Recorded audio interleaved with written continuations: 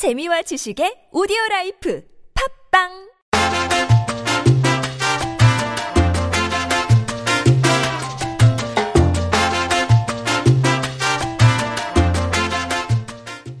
유쾌한 사람들의 유익한 이야기 김프로쇼. 오늘은 영화 얘기하는 날입니다.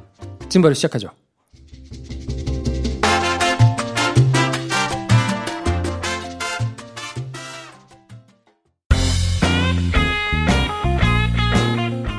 본 방송은 팟캐스트 시네마스타에 방송되는 내용 중 일부입니다. 영화에 대한 자세한 이야기를 원하시는 분들은 시네마스타를 구독하세요.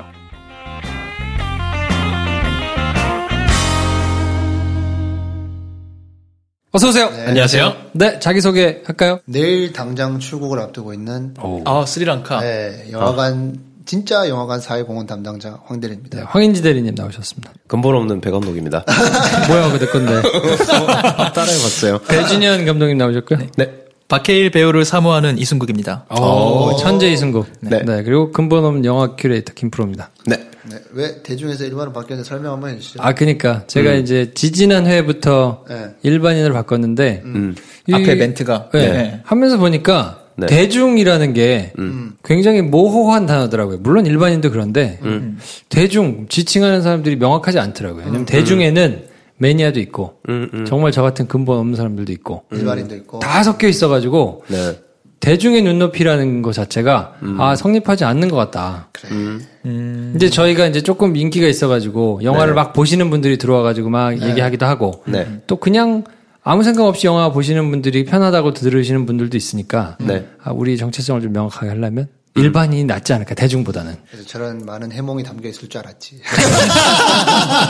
기자 출신이라서 단어 하나하나에 중요하세요. 신경을 안 쓰겠지만 뭔가 많은 설명이 달려 있을 줄 알았지. 마니아보다는 마니아가 아니신 분들 입장에서 좀 보고 싶다라는 게 저희의 이제 컨셉이니까. 조금 타겟팅을 좀 더 세밀하게 한 거네. 그렇죠.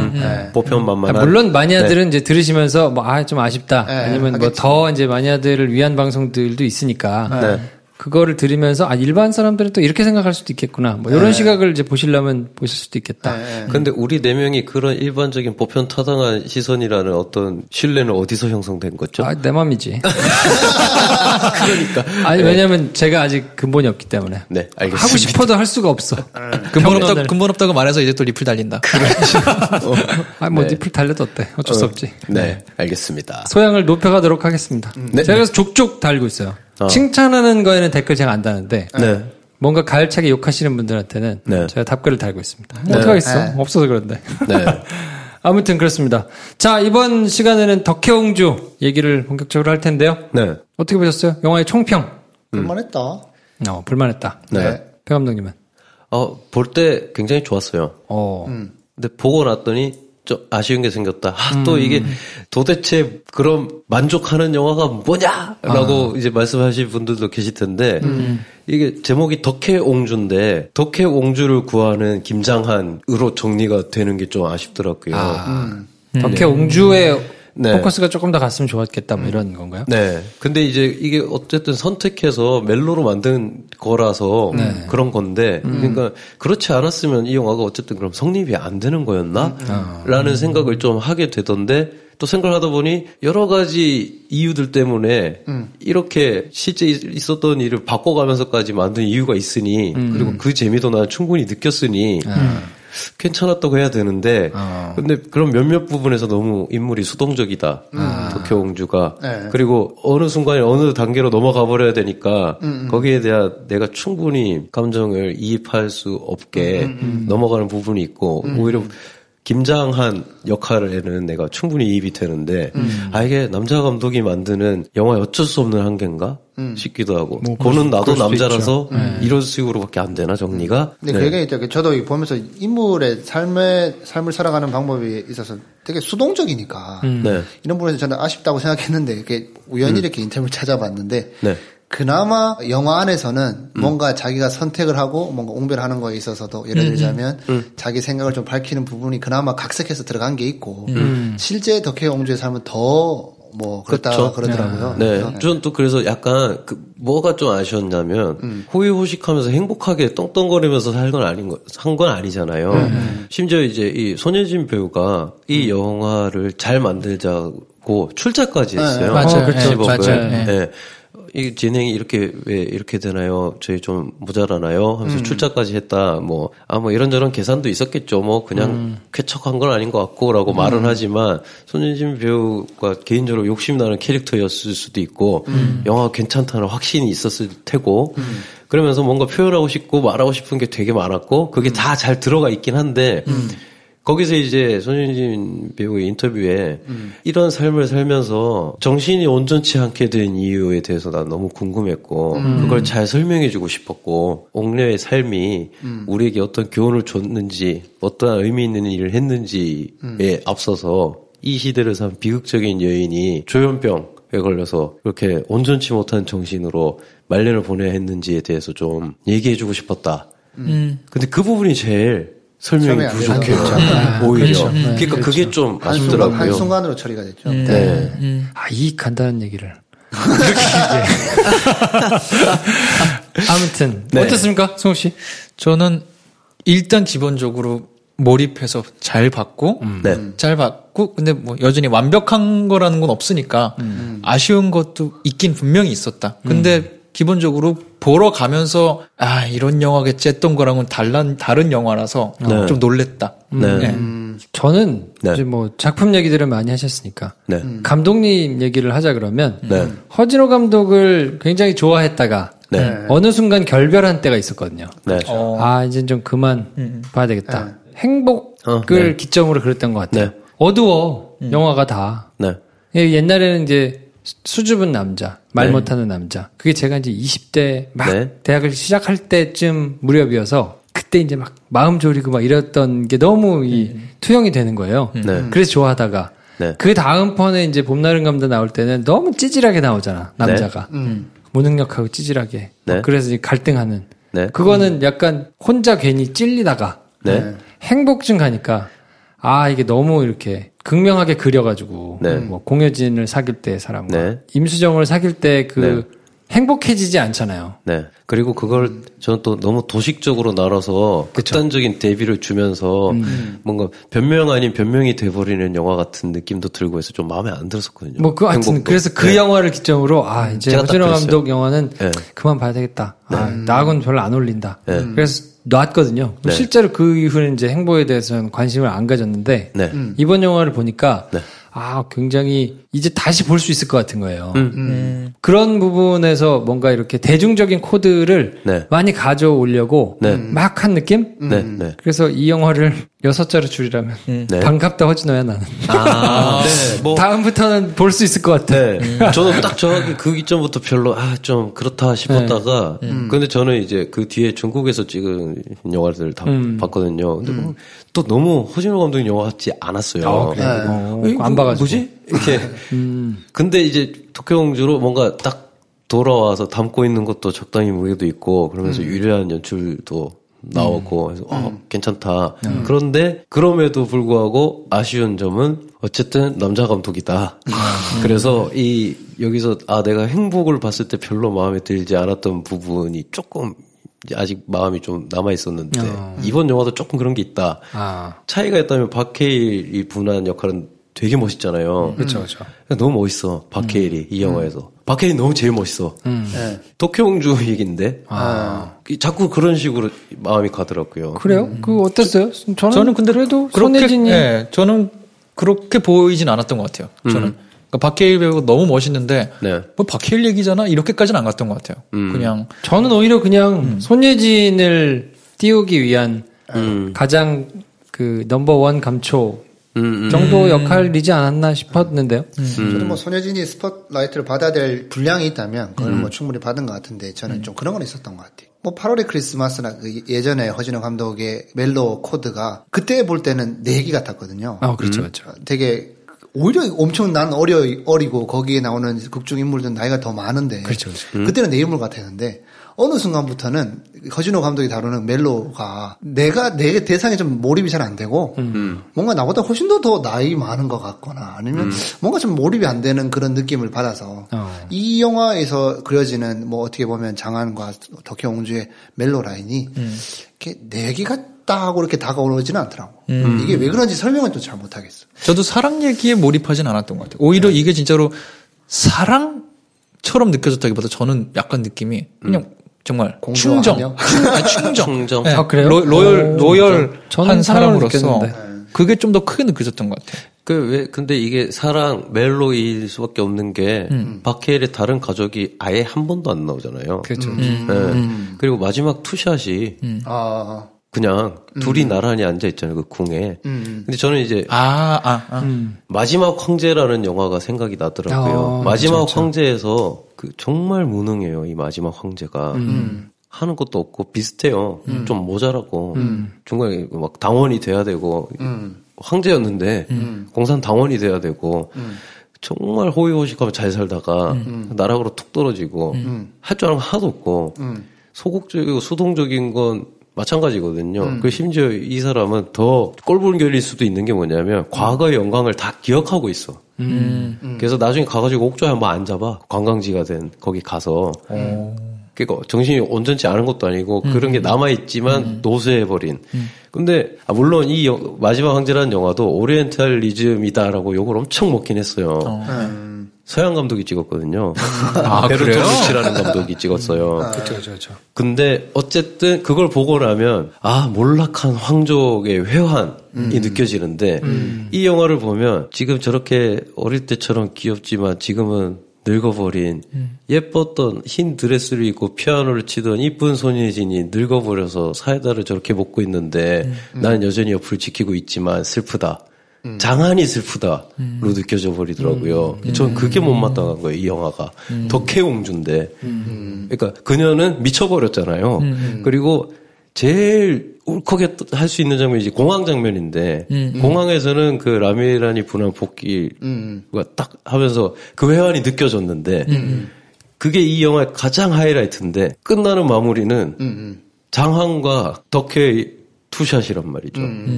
그리고 거기서 덕혜옹주의 삶이 그렇게 뭐 독립운동을 한 것도 아니고 존경받을 만한 어떤 활동을 못했다는 것을 왜곡했다는 혐의를 지우기 위해서 나레이션도 나와요. 그렇죠. 나는 존중받지 못했던 옹주였던 것 같다 했더니 아닙니다. 저한테는 유일한 희망이었습니다라고 하는 게 그러니까 마지막에 또 장한의 입을 통해서 평가받잖아요. 그러니까 계속 이게 이런 식으로 은연중에 이렇게 집중이 되니 이건 그냥 한계다.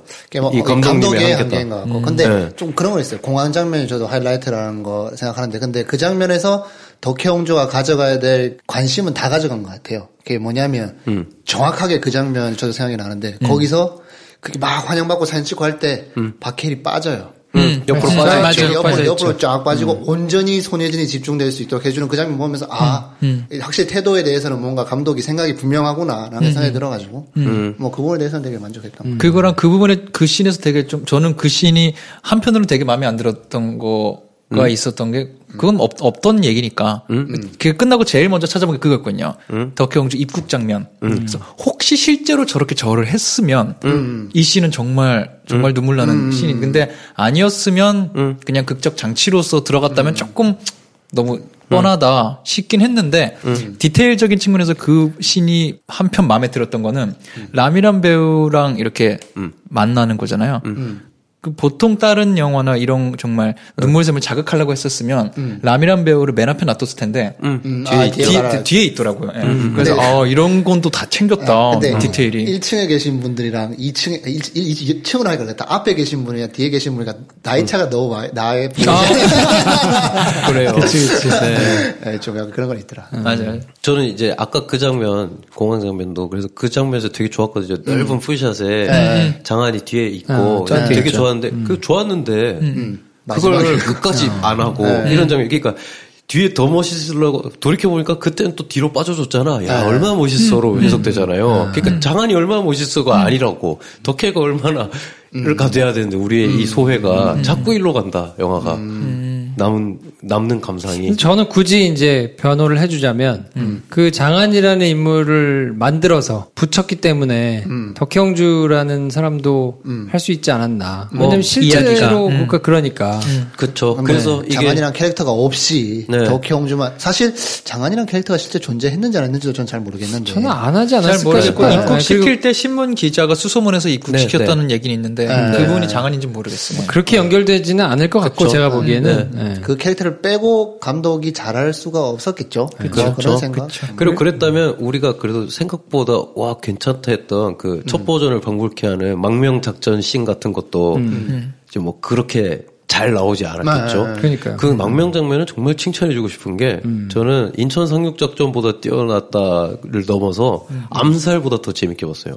그 장면. 어디죠 그게? 폭탄 던지고 몇시 계획해야 그러니까 이 한 명 한 명의 임무와 한 명 한 명이 뭐 때문에 지금 위기에 빠졌는지 그리고 위기가 우연에 의해서 일어난 것도 아니고 인물들이 원래 가지고 있던 성격적 결함 때문에 촉발되고 있잖아요. 그걸 그리고 이 작전을 준비하는 사람들도 이미 다 알고 있어. 일을 다 너무 잘하지만 어쩔 수 없이 위험에 빠지잖아요. 그러니까 너무 연출을 잘했더라고요. 저도 그 캐릭터도 되게 좋았어요. 그 폭탄 던지는 역할 담당하는 캐릭터 있잖아요. 미생에 나오는 되게 담담하게 나와서 이 사람이 역할 그냥 작전을 세우는 사람인 건데 자기가 죽는 그 역할이더라고. 그 장면 그리고 난 맨 처음 나왔을 때 그 사람이 스파인 줄 알았어요. 연기에서 이런 스릴감도 가져가는구나. 살짝 되게 마음에 들었어요. 전 경성시대 독립 이런 얘기 너무 좋아해가지고 상해 임시정부에서 오신 분입니다 했더니 다 놀라잖아요. 그때부터 얘 죽으러 왔네. 그러니까 사람들이 알고 대우해 주는 거예요. 그래서 얘도 말도 되게 할랑할랑하고. 맞아요. 괜찮아요. 혼자만 안 죽을게. 그제서야 알았어요. 그러니까 그때 제일 처음에 딱 올 때부터 모자 딱 쓰고 왔을 때 사람들이 긴장하잖아요. 누구지? 했는데 설명해 주네요. 안내사 배우가 상해에서 오신 분입니다 했더니 놀라거든요. 그 뒤로 근데 사람들은 경직되는데 얘만 할랑할랑하게 말해요. 아니 뭐 그거 하러 온 건데요 뭐. 그러니까 이미 죽으러 온 사람인 거예요. 그래서 아침 잘 먹었냐고 든든히 먹고 온 거거든요. 그러니까 그런 연출도 되게 멋있게 잘했어요. 저도 저번 회 인천 상륙작전 할 때 덕혜옹주를 언급할까 말까 되게 고민했는데 진짜로 그 인천 상륙작전에서 제가 못 즐겼다던 다 실패하고 첩보 작전 그거 하나 성공 안 하고 근데 덕혜옹주에서도 이렇게 치밀하게 세운 거 다 실패하잖아요. 근데도 너무 재밌게 봤거든요. 그 씬을 정말 쫄깃쫄깃하게 보고 사실 엄청 머리를 쓴 것도 사실 없는데 그냥 폭탄 투척하고 몇 시에 이렇게 해서 너는 설득해서 나와 이 정도밖에 안 되는데 막 너무 긴장이 되고 폭탄해서 뭐가 차이였을까? 감독의 차이. 그냥 감독의 차이입니다. 왜냐하면 여기서 한 명 한 명 슬로우 모션으로 슬프게 죽어야 돼로 이걸 가져간 거랑 정말 이들의 망명을 원하지만 결과를 우리는 알지만 거기 도달하기 전까지는 우리도 원하면서 찍은 사람의 태도의 차이죠. 그러니까 인천 상륙작전도 그렇고 이 덕혜옹주도 그렇고 이 작전이 실패한다는 걸 시나리오를 보고 찍는 사람들이 몰랐겠어요. 알죠. 하지만 정말 진심으로 원하지만 좌절되는 걸 잘 찍어주자랑 여기서 보는 사람이 슬프게 하자랑 다른 거죠. 보는 사람이 슬프게 하자 하면 다 사람들이 기능인 거고 이들 인물 가상 인물들이지만 우리 영화에 나오는 이 인물들이 원하는 걸 우리도 원하면서 찍으면 좌절되는 걸 찍는 것도 다르게 찍히는 거죠. 그래서 그게 연출인 건데 사용을 해버린 거죠 인천에서는. 그래서 전 그러니까 되게 했던 게 인천 상륙작전 때 작전이 실패하면 느낌이 좀 그랬거든요. 뭐 이렇게 끌고 가 얘기를 이런 느낌이었는데 여기서는 수통 딱 던졌을 때. 이 캐릭터가 원한 타이밍에 안 터지잖아요.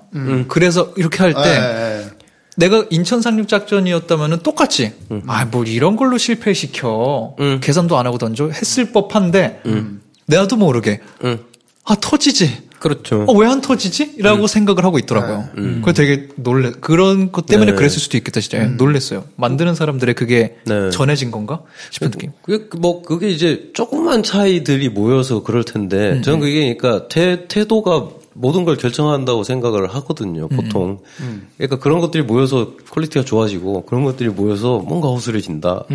연출을 너무 잘했다. 스토리 자체는, 덕혜옹주가 이제 일본으로 어쩔 수 없이 강제로 가서 거기서 이제 돌아오고 싶어서 노력을 하는데 이 윤제문의 방해로 계속 못 돌아오다가 이제 그러면 상해로 망명을 하자. 그래서 망명을 하려고 작전을 하다 실패하고, 뭐 그러다가 결국 이제 뭐 정신병원까지 가게 되고, 뭐 그런 스토리를 가지고 있는 박해일이 끝내 찾아내는, 뭐 이런 얘기인데 스토리는 어땠나요?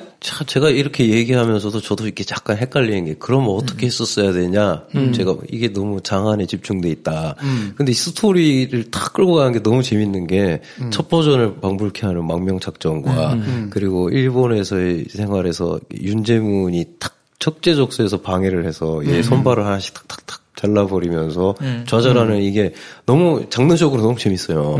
스토리가 딱 좋아. 근데 저는 이제 아쉽다고 말하려면 윤재문 배우가 한 역할이 부산행에서 김희성 배우가 한 역할이랑 사실 똑같거든요. 나쁜 건 이 사람이 다 가져갔어.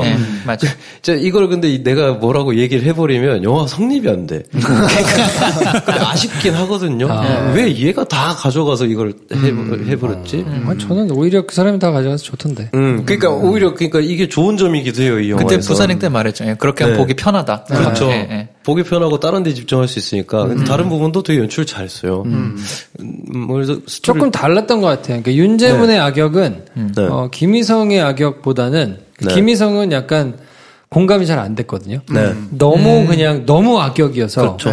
저게 현실적으로 가능한가 싶은 생각이 들었는데 윤재문을 보면서는 저게 뭔가 살아야겠다. 센 놈 옆에 붙어야겠다. 라는 그 욕심이 작동하면 실제로 많이 봤으니까 그런 사람을. 그러니까 비굴해지는 타이밍과 그게 얘가 그리고 덕혜옹주 혹은 우리가 응원하는 인물들에 의해서 되게 난감해지는 상황까지도 다 그려줬거든요.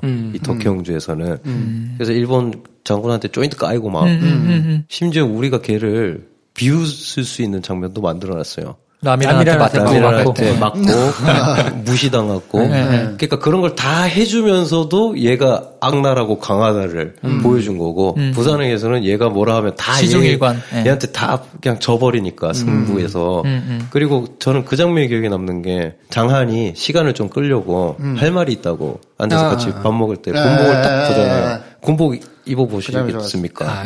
에이 말. 바로 다음 장에 입고 있잖아요. 이게 완전 확 깰 수 있는 장면인데 그걸로 근데 설명이 다 돼요. 그 장면 좋았어요. 캐릭터가. 그게 저는 부산 수용구 사는 누구예요? 라고 하던 김의성 마지막 장면이랑 저는 오버랩이 딱 되더라고요.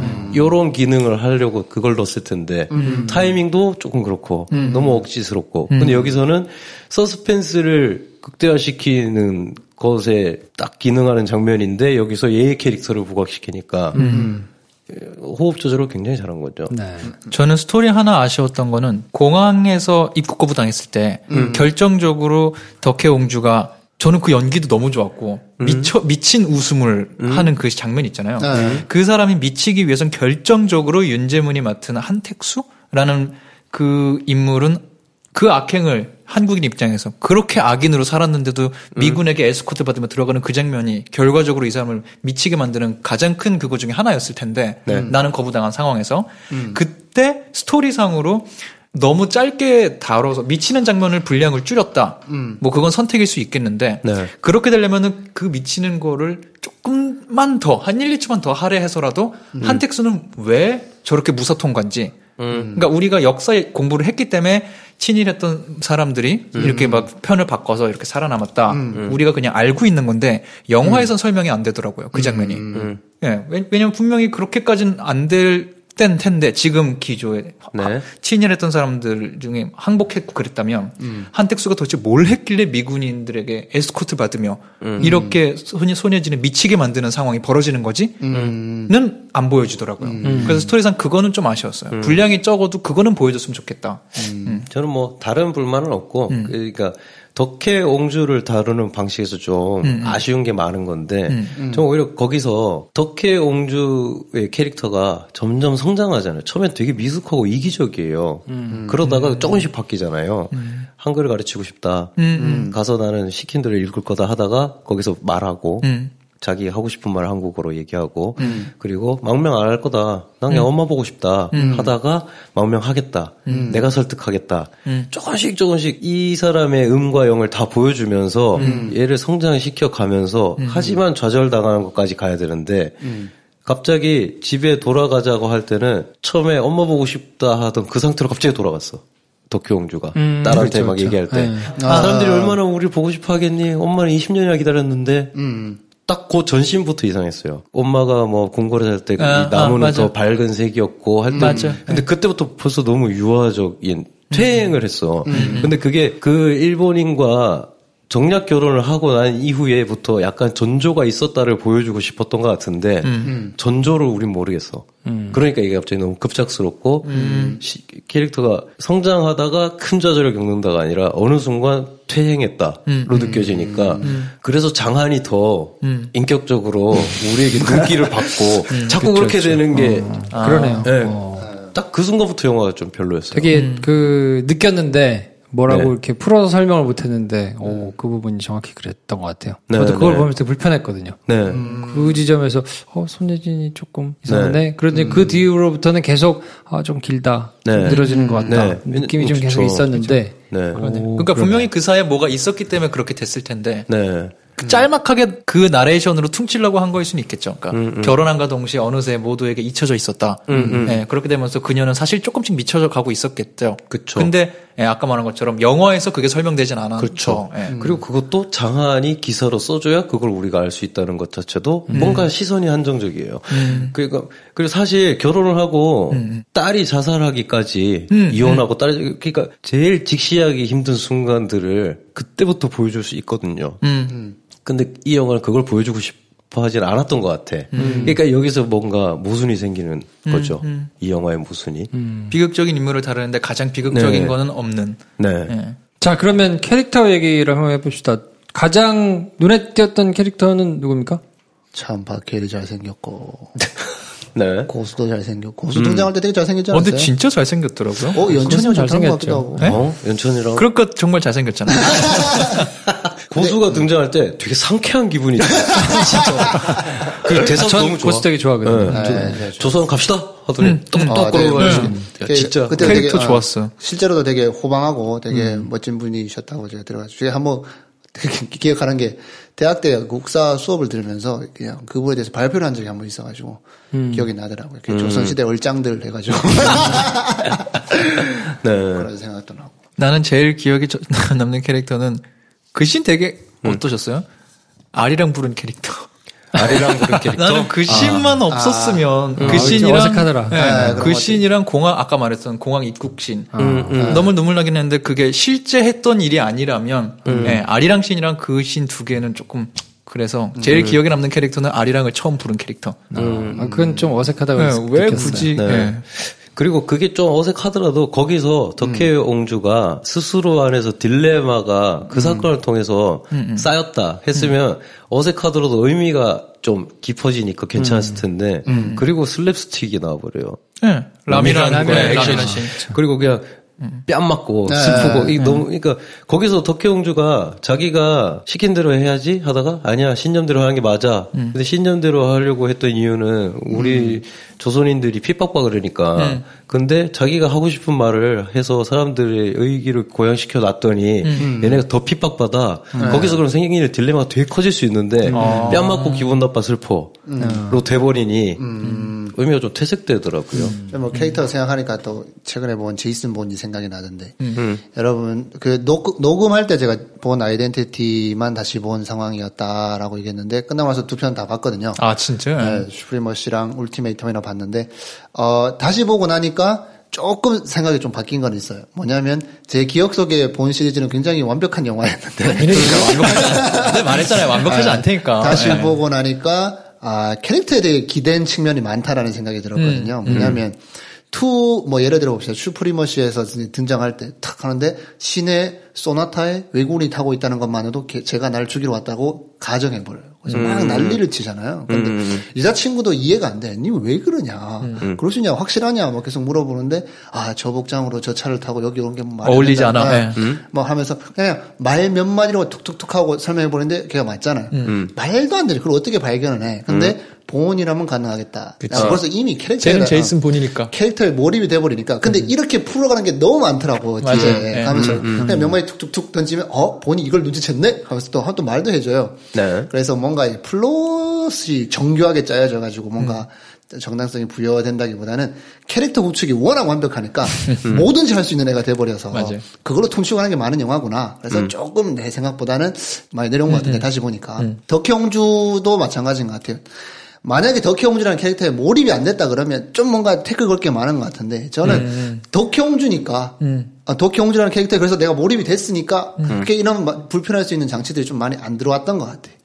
그냥 덕혜옹주고 손예진이 이렇게 연기해내고 배경이 이렇게 있었고 이런 삶을 살아가시는 분이니까 뭔가 이 플롯 안에서 뭔가 좀 약간 엉성한 부분이 있다 그러더라도 덕혜옹주니까 라고 그냥 뭐 그 캐릭터에 좀 많이 수긍이 갔던 것 같아요. 그만큼 잘했고, 이게 뭐 결과적으로는 장안의 기능이 덕혜옹주보다 더 커서 좀 아쉽기는 합니다만 배감독 지정하셨듯이. 근데 덕혜옹주는 캐릭터라는 자체가 관객들한테 충분히 전달된 것 같아가지고. 저도 뭐 그런 면에 있어서는 잘 구현이 된 거 아닌가. 저는 한 가지 개인적으로 되게 아쉬웠던 게 마지막에 늙은 장면은 다른 배우들이 했으면 어떨까?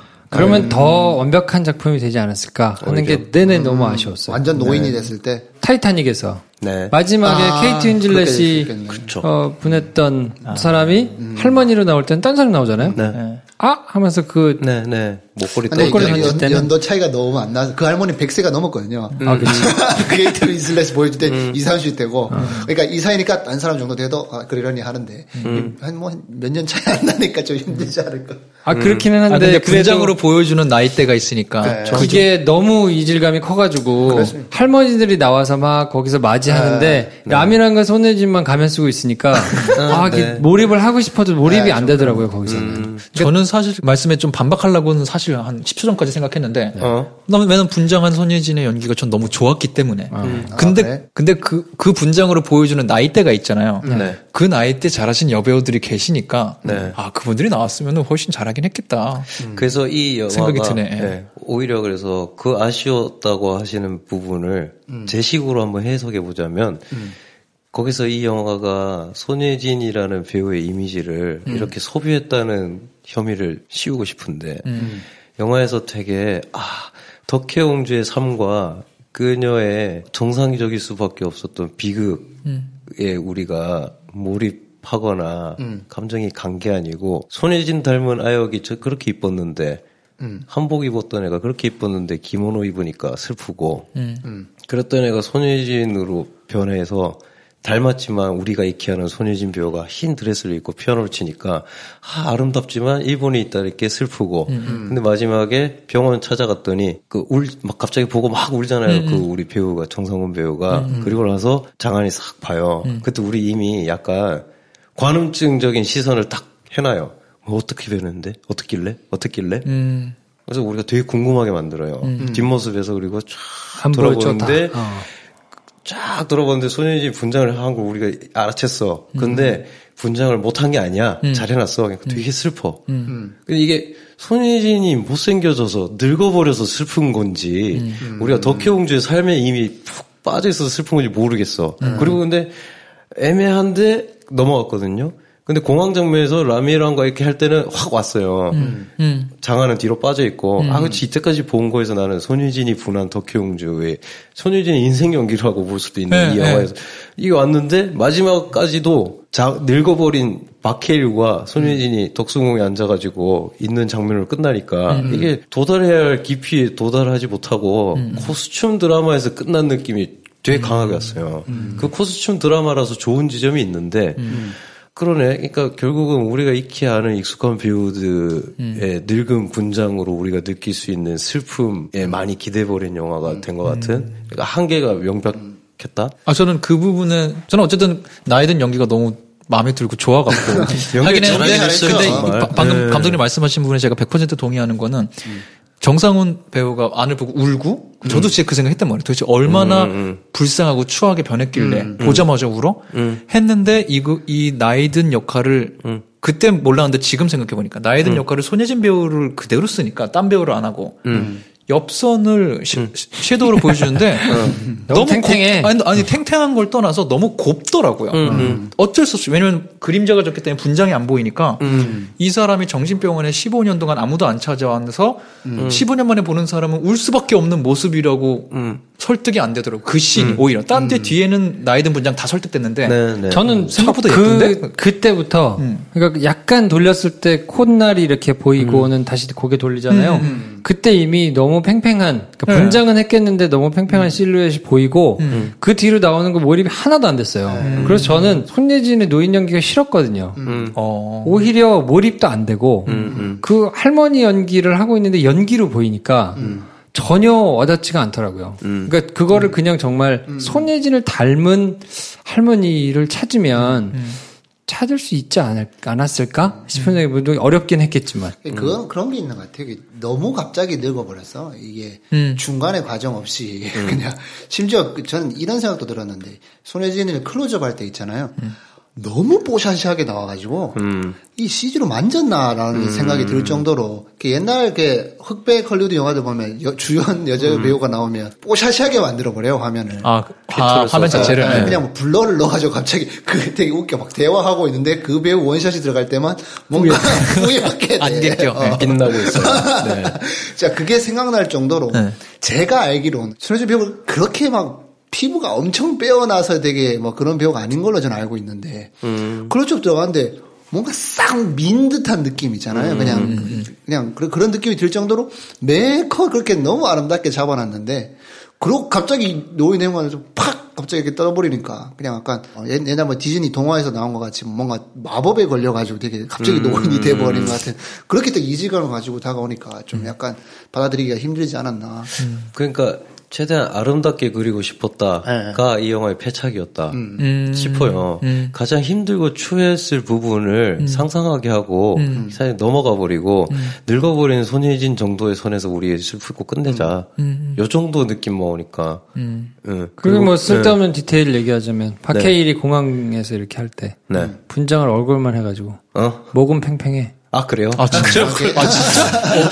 전혀 못 봤어요. 노인 되면 목주름이 이렇게 있어야 되는데, 이제 얼굴까지는 분장을 잘 해가지고 쭈글쭈글한데, 목은 팽팽해요. 그러니까 그런 부분을 보니까, 그냥 두 배우를 분량 조절을 하든지 좀 해가지고, 노인들을 썼으면.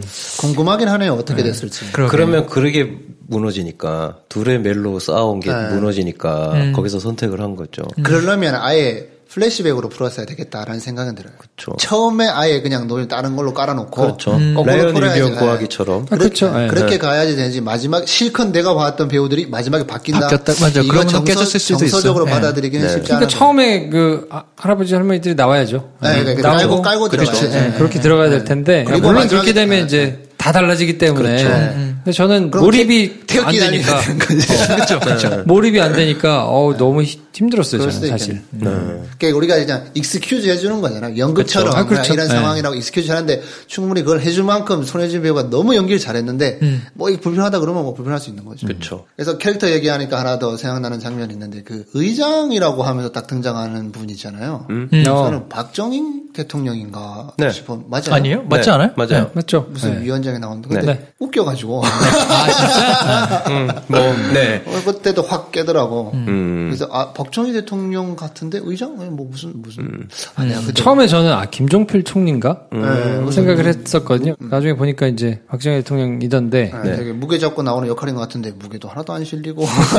그래 의외로 좀 무게가 없었어요. 느낌은. 좀 비슷한 사람을 차라리 쓰든지. 되게 뭐 흉내 내는 것 같기도 하고 뭐 좀 약간 그때부터 깼던 것 같아. 저도 비슷한 거긴 한데 약간 깼던 게 깼다기보다 이건 개인 취향인 것 같아. 전 영화에서 만드는 사람이 본인이 하고 싶은 거를 그냥 그대로 캐릭터 입을 통해서 그대로 하는 걸 보면 약간 다른 방법이 없었을까? 항상 이런 생각을 좀 하거든요. 왜냐면 메시지라는 거는 그럴 거면 그냥 글을 써서 선언하면 되니까. 근데 영화라는 이야기를 할 거면 따르게 세련되다면 세련되고 다른 간접적인 방법이 있을 텐데 거기서 이렇게 황족들이 들어올 수 없었던 입국 거부가 왜 된 겁니까? 그 의장이 물었을 때 그렇게 해서 왕권이 부활할 걸 걱정했던 이승만 정부가 거절했죠. 라고 하는 그 대사가 뭐 실제 이야기였겠지만 그렇게 그냥 역사 공부시키듯이 딱 들어갔었어야 되나? 그때 약간 그냥 깨긴 했어요. 따르게 하는 방법은 없을까? 저도 대안은 모르겠지만 그때 그냥 약간 역사 공부? 뭐 이런 생각. 갑자기 조금 한 몇 초 깼어요. 그 씬이 좀 갑자기 퀄리티가 툭 떨어지는 느낌이 있었어요. 전부 다. 기자회견하고 왠지 그런 얘기인데. 네. 야, 인천 상륙작전이 의외로 선방해가지고 의외로 폭망할 줄 알았는데. 네, 뭐 다들 뭐 크게 손해 보는 것 없이 가져가는 여름 시장이 되지 않나. 이런 게 흔치 않지 않아요? 그렇죠. 이렇게 다 망하지 않는 거? 시장도 많이 커졌고, 그 다음에 관객도 영화를 많이 보는 것 같고. 오히려 외화들이 수지타산이 좀 안 맞은 느낌? 외화들이 좀 딸려요. 사실 그 외화 중에서는, 제이슨 본이랑 수어사이드 스쿼드를 주목하고 있었는데, 제이슨 본은 역시나 200만 넘어서는 약간 속도가 안 맞는 것 같고, 수어사이드 스쿼드는 망했다는 소리가 너무 많아가지고. 알겠습니다. 자, 뭐 이렇게 해서 정리를 해드렸고요. 승국 씨 오늘 이제 마지막 날이었는데 어떠셨습니까? 꽤 우리 같이 오랫동안 했어요. 오래 했는데 진짜. 네, 그렇죠. 조합이 좋다고 막 칭찬을 해주시는 분들이 막 이제 막 나오기 시작했는데. 진짜 그 리플 보고 그래서 더 어쨌든 아쉬운 분들이 많을 테니까 말씀 좀 해주십시오. 혹시나 이 방송을 우리 넷의 케미와 이승국의 목소리와 저런 것 때문에 들으신 분이 계시다면 너무 죄송하고 전 개인적으로는 너무 그냥 정말 그냥 영화 보고 유튜브 올리고 하던 사람에서 이렇게 영화도 볼 수 있구나, 이런 관점도 있고 이런 거가 또 영화를 보는데 새로운 재미들이 있구나 해서 개인적으로 너무 많이 배우고 너무 재밌었던 시간들이었어요. 제가 체력만 좀 더 되는 상황이었어도 했을 텐데 개인적인 사정으로 인해서 이렇게 된 점 멤버이신 형님들에게도 너무 죄송하고요. 저만 개인적으로 많이 배우고 갑니다. 아닙니다. 제 목소리를 좀 연마해야겠어요. 배우긴 뭘 배우나요? 검색하면 다 나옵니다. 우리의 나이가 승국 씨보다 많다는 게 자꾸 이제 부각되네. 아무튼 그래서 뭐 저희가 한참 커져 있으면 그럼요. 올 수 있는 날이 있겠죠. 그때 또 찌질하게 몸 관리 다 했다고 무릎 꿇고 찾아오겠습니다. 아니, 내 생각에 불러도 안 오는 경우가 되는 게 우리가 둘 다 해야죠. 그렇죠. 아무튼 그렇습니다. 그래서 저희가 일단 타이틀은 잠정하차를 걸어놓고 잠정하차. 탈세나 뭐 이런 거 아니고요. 끝은 원래 선하차 후탈세가 될 수 있으니까 아끼겠습니다. 아무튼 그렇습니다. 새로운 멤버하고 또 인사를 드리도록 하겠습니다. 아쉽네요, 정말. 진짜 제 항상 응원하고 평점 맨날 올리겠습니다. 자, 매력적인 꼰대들의 영화 잡담, 영화로 스타가 되고 싶은 사람들과 영화를 마스터하고 싶은 사람들이 만드는 딱 일반인의 눈높이로 보고 듣고 이야기하는 시네마스터. 오늘은 여기까지 하겠습니다. 수고하셨습니다. 안녕히 계세요. 언제든지 날 떠날게요. 그대와 함께라면 어디든 멋질 것 같아요.